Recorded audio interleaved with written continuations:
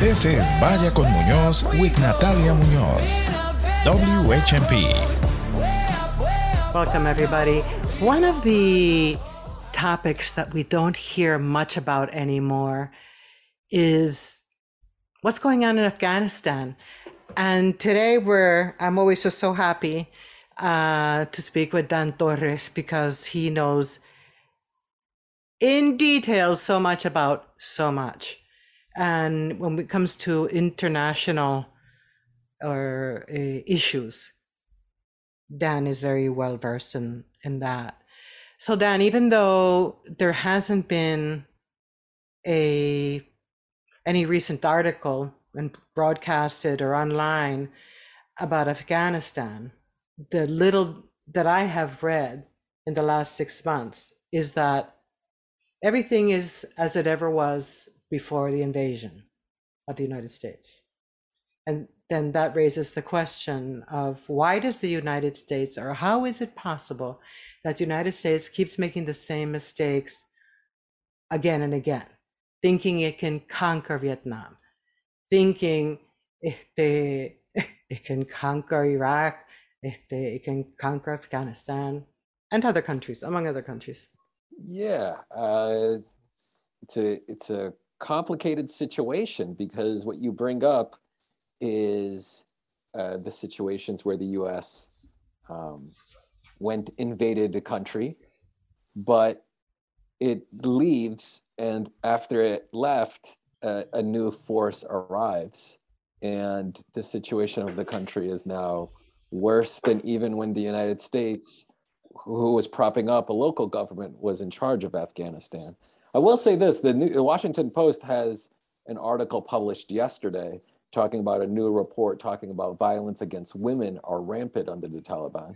The truth is, when we think about that, was it really so much better 9 months ago? Right. So, but it does get slowly worse. It is regressing, I think, is the argument one can make. It is slowly being taken away. You know, a couple months ago, I saw that there was an article about women who were on television who had to give up their jobs to men, and they were essentially sent instructions by the government: hey, on this date you must hand over your job to these men.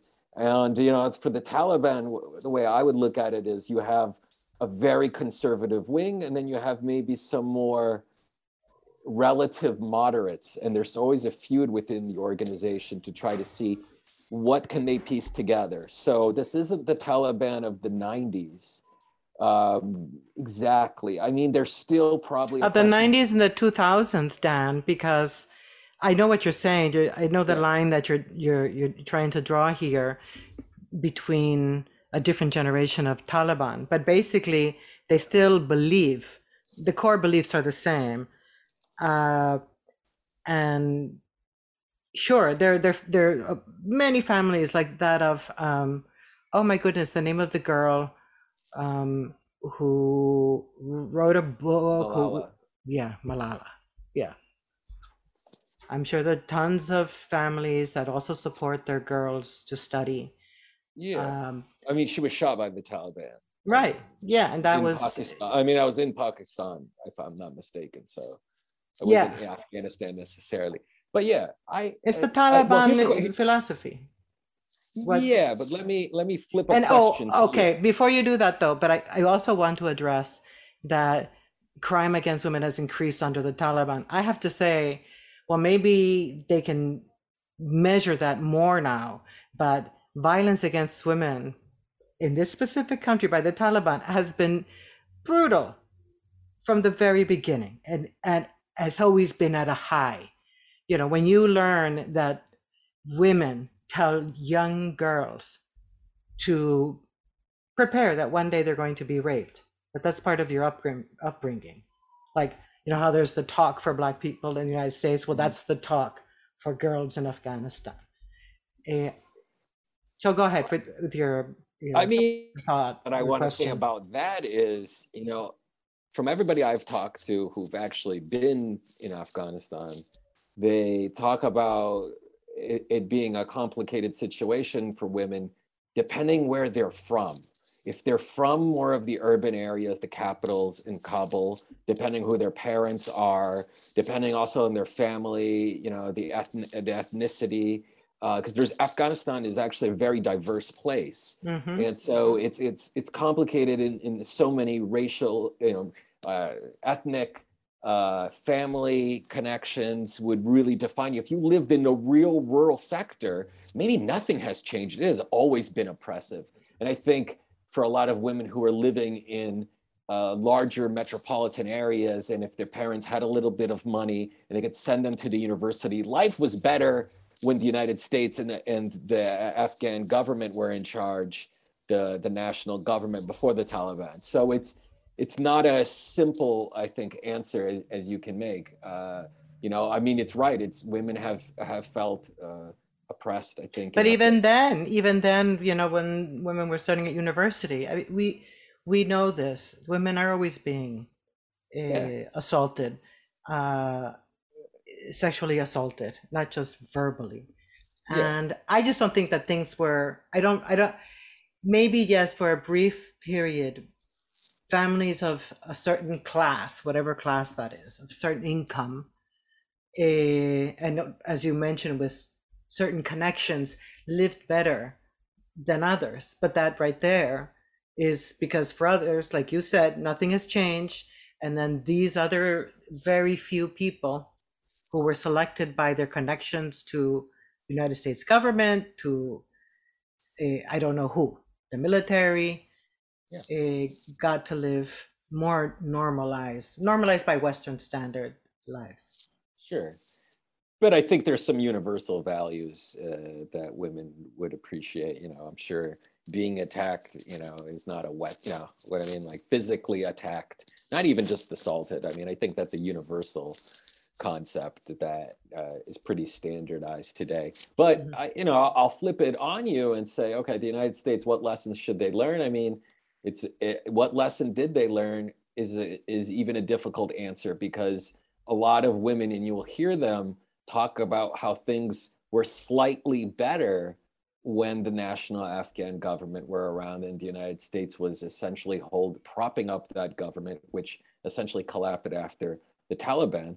I mean, so some people are probably hoping to that the Taliban leave and one day they can have what they previously had, but that required U.S. military forces and boots and on the ground and a very weak central government. I mean, so it's almost the case one could make is to say, see, the United States should have stayed longer. But is that really the answer? You know what I mean? Is that because it's not a sustainable government locally, right? If the United States, unlike other times where it has done in history, Germany or Japan, they eventually leave the national government to run the country. There's still bases in those countries, right? But they're very influential in those countries. And they are, and you can't really compare them to Afghanistan for a bunch of different reasons. Right. But I think the United States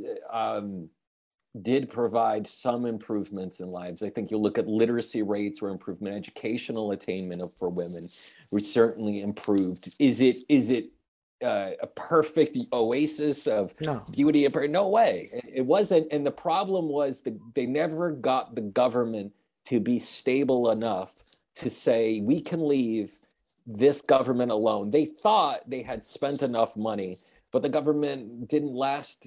There was so much corruption. There was so much corruption. People became millionaires overnight. They stole money. Americans too. And if that, the Afghans didn't have anything to begin with. It was a money making. It became its own industry. And that is well published. I mean, you can read there are Inspector General reports of the Afghanistan war that were published months before Biden eventually removed the troops, that were talking about exactly what you said: corruption, just robbery, and we're talking tens of billions of dollars just vanished. Well, in part, that may be why the comedian Kathleen Madigan, they once proposed the United States should just then invade Detroit and other distressed areas in the country, because If you're going to pour that many millions and billions into a place, do it at home. Learn how to do it. Learn how to funnel that money, and then go venture out and see if you can rebuild a thousands and thousands and thousands year old this series of nations. Yeah, I mean that's I crazy idea. Yeah, I don't think it's attempting to impose your vision of how their society should function doesn't work. But that said, I think there are ways to build up relationships in local societies that aren't necessarily top down, but they're sort of a bottom up approach. And everybody talks about them using the lingo that everybody safely uses. You can build it from the bottom up. but it's true. Cross Rudy. Yeah, but I think it works. No, but I think it works. I think you have to slowly build it up. Women education is one, journalism is another. They need local journalists asking tough questions. You also need, encompassing all of that, you do need a stable government. And now how you build it shouldn't come from you. It has to come from local, in Afghanistan, it would be local tribal leaders. And they were trying to build that. But I think everybody realizes what was holding that government together were the troops, the US troops. I think that's an undeniable question, is that the second they removed the troops, the Afghanistan commandos and military faded so quickly. I would have been like, I mean, I believe this for you too. If we were Afghanis when that took place, we would have probably been, shot just because we're outspoken. In our beliefs. I don't think I think the government would have knocked on your door and said, Well, right there, no, it would have knocked on yours. We can't confuse outspoken with being out loud, saying things out loud. But yeah, definitely, we would be goners, and to have experienced a certain level of freedom within the confines of oppression, and then have it all of a sudden fall because the United States decided they need to get the troops out of there. And I'm not advocating one thing or another, to be clear, because I don't know enough about this to go deeper than where I read. I feel like I'm deep enough. I can't go deeper. It would just all be the conjecture on my part. Well, I will add the suffering that is going on in Afghanistan, even if you look at the general economy, is really tough because the Taliban have a ton of sanctions on them. There wasn't enough fuel in the winter. There are the COVID factors that are affecting, the economy. You have to really think about what's happening in Afghanistan is also a product of what's happening globally to every single country around the world economically, right? Everybody is experiencing a surge in inflation. People have money. There are fewer goods coming in because there are fewer goods being made in the factories, like in China, in the United States, because of the COVID lockdowns, right? And so the COVID lockdowns locked workers from creating things. So thus there's a shortage of goods. And thus people who do have a little bit of money are looking for those goods, and those goods aren't on the shelf. Right. So it's been probably a very difficult year. And now, China is looking to invest in Afghanistan, and they'll ask even fewer questions than the United States. They just want to influence the Taliban. Oh, China is everywhere. China is all over African nations. Oh yeah. And the rest of Asia. While China has been lending these nations lots of money, and also building bridges, infrastructure. And so these countries are now indebted to China. And Sri Lanka is the one that really you should in the future pay attention to, the listeners as well, is what's going on there. I haven't seen a country experience their economic crisis like Sri Lanka has, and almost anywhere around the world. Their economy was based off agriculture and tourism. And because of COVID, tourism collapsed from about $4 billion a year to less than $500,000. And also ban industrial agriculture and do all organic farming. Excuse me, you froze. Can you please start with Sri Lanka's economy. Yeah, okay. So Sri Lanka's economy was dependent on tourism prior to COVID and farming. And what happened was, because of COVID, tourism collapsed. It went from 4 billion annual revenue to less than $500,000 in the COVID years. And then their president decided to get rid of industrial agriculture and do organic agriculture. But it's very complicated to do that move. They didn't do good planning. And so now there's a shortage of food. And so there's fewer jobs because of tourism. Their economy is getting crushed. I mean, people have taken over the presidency, and the president had to flee for their lives. The prime minister has to flee. So it is an economic near collapse. People have to wait in line to fill up their motorcycles or cars because there's a lack of fuel. They don't have money to buy the fuel on the international market. So I just want to put it out there for people. It's a serious economic crisis, very much like Afghanistan.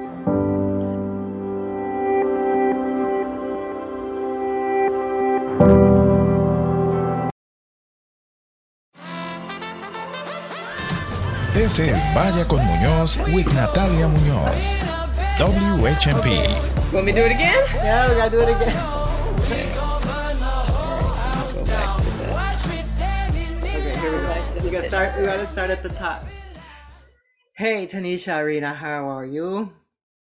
I'm doing all right, Natalia Munoz. How are you? Okay, I'm okay. I think, the world is going to a very hot place in a handbasket that's already burning. What you got? What do you got? Well, yes, we are already in a very hot place, literally and figuratively, and it doesn't seem to be getting any better. But I was on Twitter yesterday, and I took a screenshot of a tweet that just struck me. And this is a quote by Oluyemi Olurin. I hope I'm saying that right. You can choose to align yourself with your oppressors and help them oppress your community. They won't stop you. They'll even welcome you, but they will not protect you. And this goes along with an article called Being Black and Principled in White America that I haven't had the chance to dive into, but this was in a thread that was talking about the one Black person who just was sentenced for his participation in the insurrection on January 6th, which, all skinfolk ain't kinfolk. But he just got sentenced to 63 months. And it's the longest sentence thus far of all of the folks who have gone to trial and been sentenced for their participation in January 6th. And to me, I'm like, well, see, that's CRT right there. Because they've all committed the same crime, but can you say that race doesn't have an impact on the sentencing, even though this was a Black judge? Well, this was a Black judge, so this was a Black judge. Yeah. This is part of the madness that we've been living intensely for forever. I can't think of a period that hasn't been harsh. But I think if publicly how we've reverted to the before times when it was completely okay to sentence somebody for a more severe punishment because they were Black. And that just happened again. And I think that what's happening with these two Black men, the accused and the judge who sentenced him, who's also Black, I've seen it in my own Puerto Rican community. We have people who are just as bad as other people, who strike against us because of who we are, not what we did or didn't do. Yep. And how this keeps the way that here we go. Okay, you go. it keeps going. It's like history, it repeats itself. I mean, this is going back to John Punch, James Gregory, and a man named Victor were indentured servants contracted to a Virginia planter. They all escaped, right? They got caught. They all did the same crime. They escaped. When they got sentenced, the two white dudes, one was Dutch, I forget what the other one was, but John Punch was Black. So the two white dudes got 3 more years added to their time of indentured servitude, and John Punch got life. So again, we're not new to this. Well, now it's not that Black people get life. Now they get death. Yeah. And that all the issues raised by Black Lives Matter. Has it changed the country beyond some really awesome murals? No. You know, there may be a police department here or there that's really progressing, and I have to put the Northampton Police Department as one of them. No, what you're gonna? So we're talking about police departments. It hasn't really changed, right? I don't know what you're gonna say about Northampton, but literally right now there's a police department in, I want to say Kinley, North Carolina, where they all quit because they hired a Black town manager, and this was a national pool. She about her business. She's super qualified. And, it's a hostile work environment, all these other things, probably because she coming in there asking questions and cleaning up some stuff. So they all resigned. And they thought, but that's excellent. She was going to leave. So they gone. Yeah. And it's like, okay, so y'all are gone. And guess what? Now there's an opportunity to really change what policing looks like in this community, because we can hire different officers. We could do different things because the trash took itself out. Yeah, exactly. So I don't know what they thought, but here we are. So she's still on the job, and she gets to do some pretty interesting things. I mean, there were folks who was like, she can use those high salaries that are gone to like have hiring bonuses, institute training. Like, people forget that Black folks have had successful communities and kept our communities safe. I won't say policed our own communities, because policing in this country was always about Black and brown bodies being destroyed, Black bodies, right? We were the property that needed to be maintained and like controlled. And in our own communities, the Tulsas and the Rosewoods and other communities that were destroyed, like, there wasn't that kind of intervention taking place. And we can get back to that. So they all quit because the Black town manager, and it'll be interesting to see how that unfolds. So when people say, well, what if we didn't have the cops? Like, well, what would happen? Like, well, Black folks probably wouldn't die. We can start with that. Yes, I think that all those officers who resigned did the town a great favor, and because it's really, really, really hard to fire police officers. And I don't want to clump all police officers into one thing saying they're bad, because I don't believe that at all. I think generally speaking, these are good people working within an antiquated, oppressive system.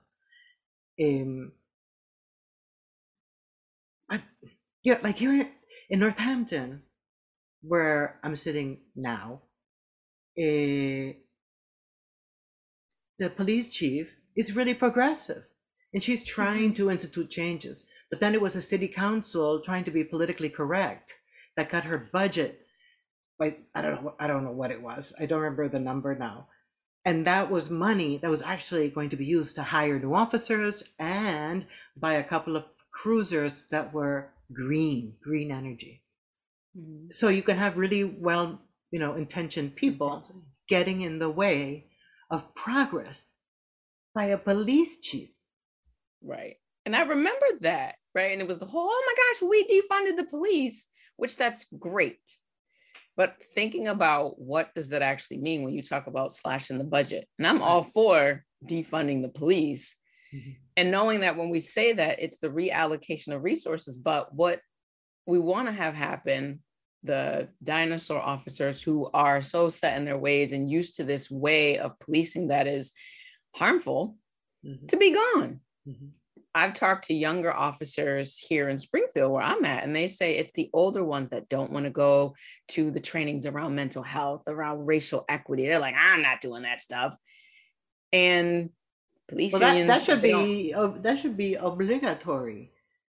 But the police unions and however that works, they wind up not. Well, that's the other thing. The chief would set the tone. That's the other thing, like, Tanisha. What training can you go to? I'm all pro-union, but not with the police union, because those unions, as far as I've read throughout history, they uphold the mayhem. Yeah. It's like, okay, if you want to have one of the biggest unions, the union that has like the most money, when these brutality suits come out and the wrongful death, it should come out of a pension fund, right? Like, what if cops paid into that fund? This is we done screwed up, we was scared, shot you in the back 60 times fund, right? If it came from them, right? Because literally what's happening, like Springfield, I think just paid out like $345,000. Yeah. It's literally Springfield paid out. The taxpayers pay that money. So I live here. So I'm funding a system that would harm me. Right. But that was money that the city council agreed. Like the city agreed to pay out. The city council doesn't have the authority to increase those amounts of money. Right. They can only to victims of police. Yeah. But what line item is that in the budget? Well, there's a thing. They have a line item. Yeah, they do. And that's your tax money. They do. Right. So and it's like, I don't want to pay for that. There was this, one of the people who was, received a payout by Springfield because of the brutality of a police officer who just, did brutalize them, beat him up, terrorized him, threatened him. And this young man, okay, he's going to get, I don't know, I don't remember, 100 grand, something like that. This is somebody who, you just brutalize somebody who for life is going to have post-traumatic stress disorder. So this is not just a handful of change. This is about, he needs millions because he needs to be set up for life. Because what happened to him may very well see itself manifested as he can't keep down a job. He can't concentrate. He can't go to school. Live. He can't be the biologist that he wanted to be, whatever. That was stolen from him by that officer. And that youth received nothing. But I agree with you that this money has to stop coming from the taxpayers. This has to come from the pension fund. So they pay into that pension. And so when one of them line item in your paycheck, if you're going to be a police officer, there's, I don't know, $5-10 a week has to go to this fund, and it could be a national fund by each city town, whatever. But that's a great idea. Why should taxpayers bear the brunt of that? It's like, I'm not paying for that. Yeah. Just like when we show up at city council meetings to say this about lots of things all the time, it's like, I'm not paying for that.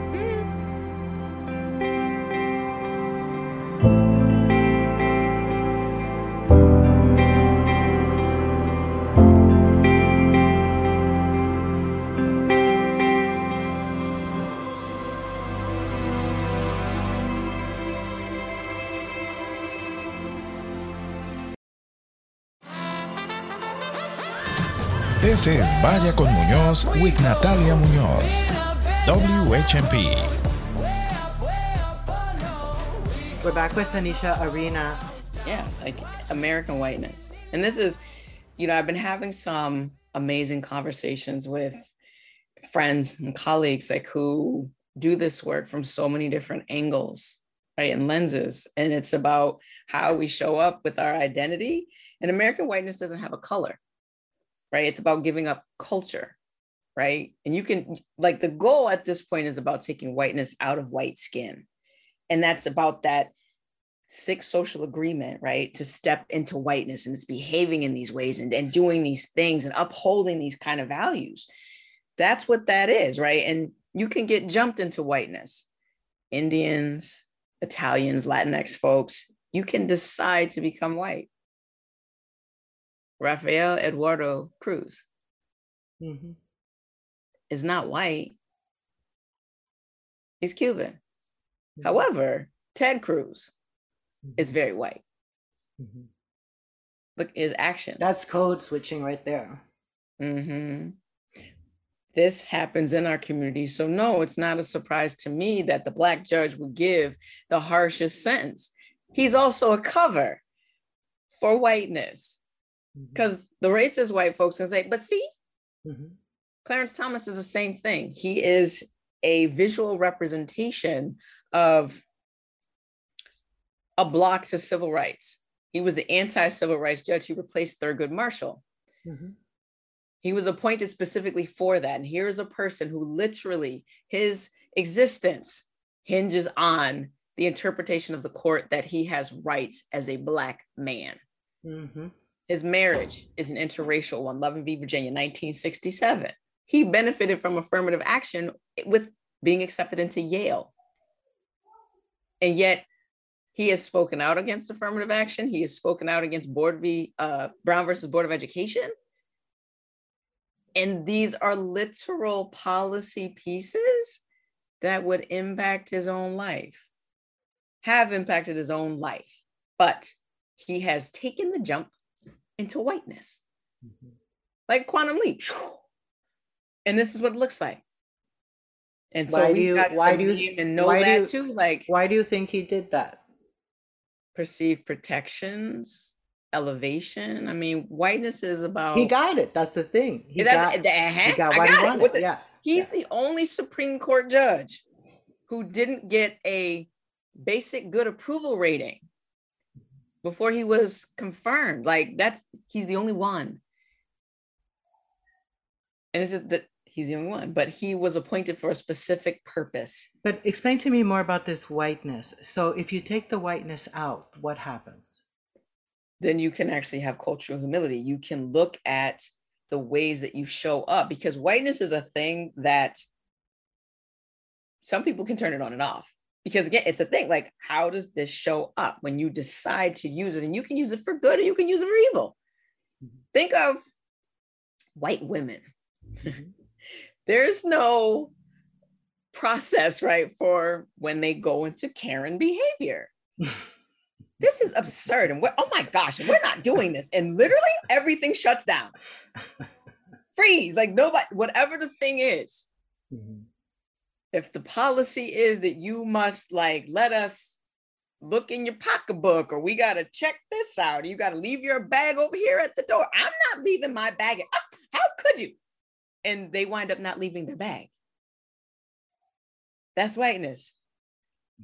And that's a thing, right? And imagine someone who's not white, who has enough social capital to behave in the same ways and actually get away with it. I couldn't get away with it, right? If I say, you ain't searching me, I'm not doing this, whatever, then they're going to call security and all these other kinds of things. I know this. But a white woman? No. That is part of this contract. And the protections afforded to white women and whiteness. And they play a particular role in our society because they bear children.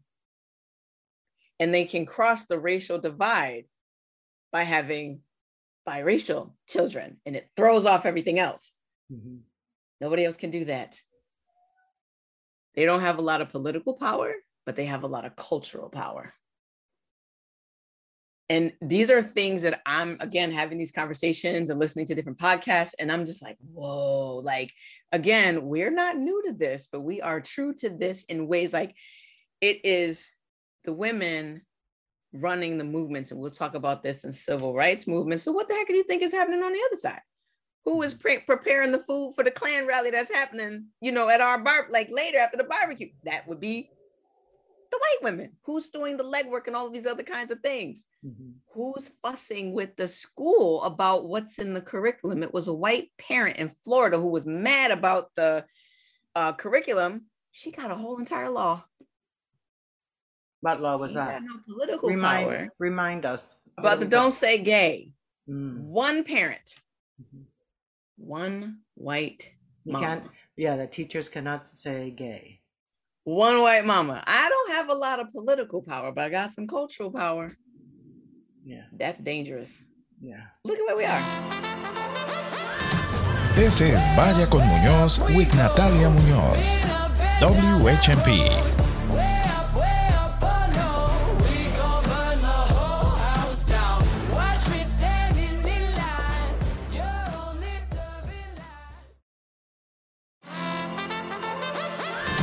This is Vaya con Muñoz with Natalia Muñoz. WHMP. How would you describe where we are? We have just a couple of minutes left. We are in a space where the veil has been lifted. People can see things as they are. And we get to decide, are we going to learn from the lessons of the past, or are we going to do the same thing and then wind up having to do this all over again? Because we've literally done this on repeat a number of times. I'm hopeful that with this awakening, there is a shift, even though it feels like, oh my gosh, what is the next thing that they're going to do? And like, it feels relentless right now. But then there are really cool things, like there is a young organizer. She is a Gen Zer. I can't think of her name right now. Matt Gaetz went after her, tried to body shame her. She's an abortion activist. And don't fool with these kids. They will hurt your feelings. Not only did she hurt his feelings, she used his name. And the last time I checked on Twitter, the abortion fund that she's a part of had raised $700,000 in 3 days. Wow. Give Matt Gaetz his flowers. Okay. So I think that we are in a place where this can literally topple over and we can build something better, right? Like the Biden administration had their Build Back Better plan. Like we can, as a society, build back better. I have hope for the young people, because they're like, we're not around for this. We're not. Beyonce said, "You're not going to break my soul. Quit your job, fall in love." They're like, "Yep, we're not showing up here for your less than ideal wages." There's not a work. There's not. No, it's not that people don't want to work. They're not going to work in these trash conditions. So we are in a hard, hopeful place. Or is it a hopeful, hard place? So okay. We got. It's hopeful and it's hard and it's hard and it's hopeful. So it's the whole thing.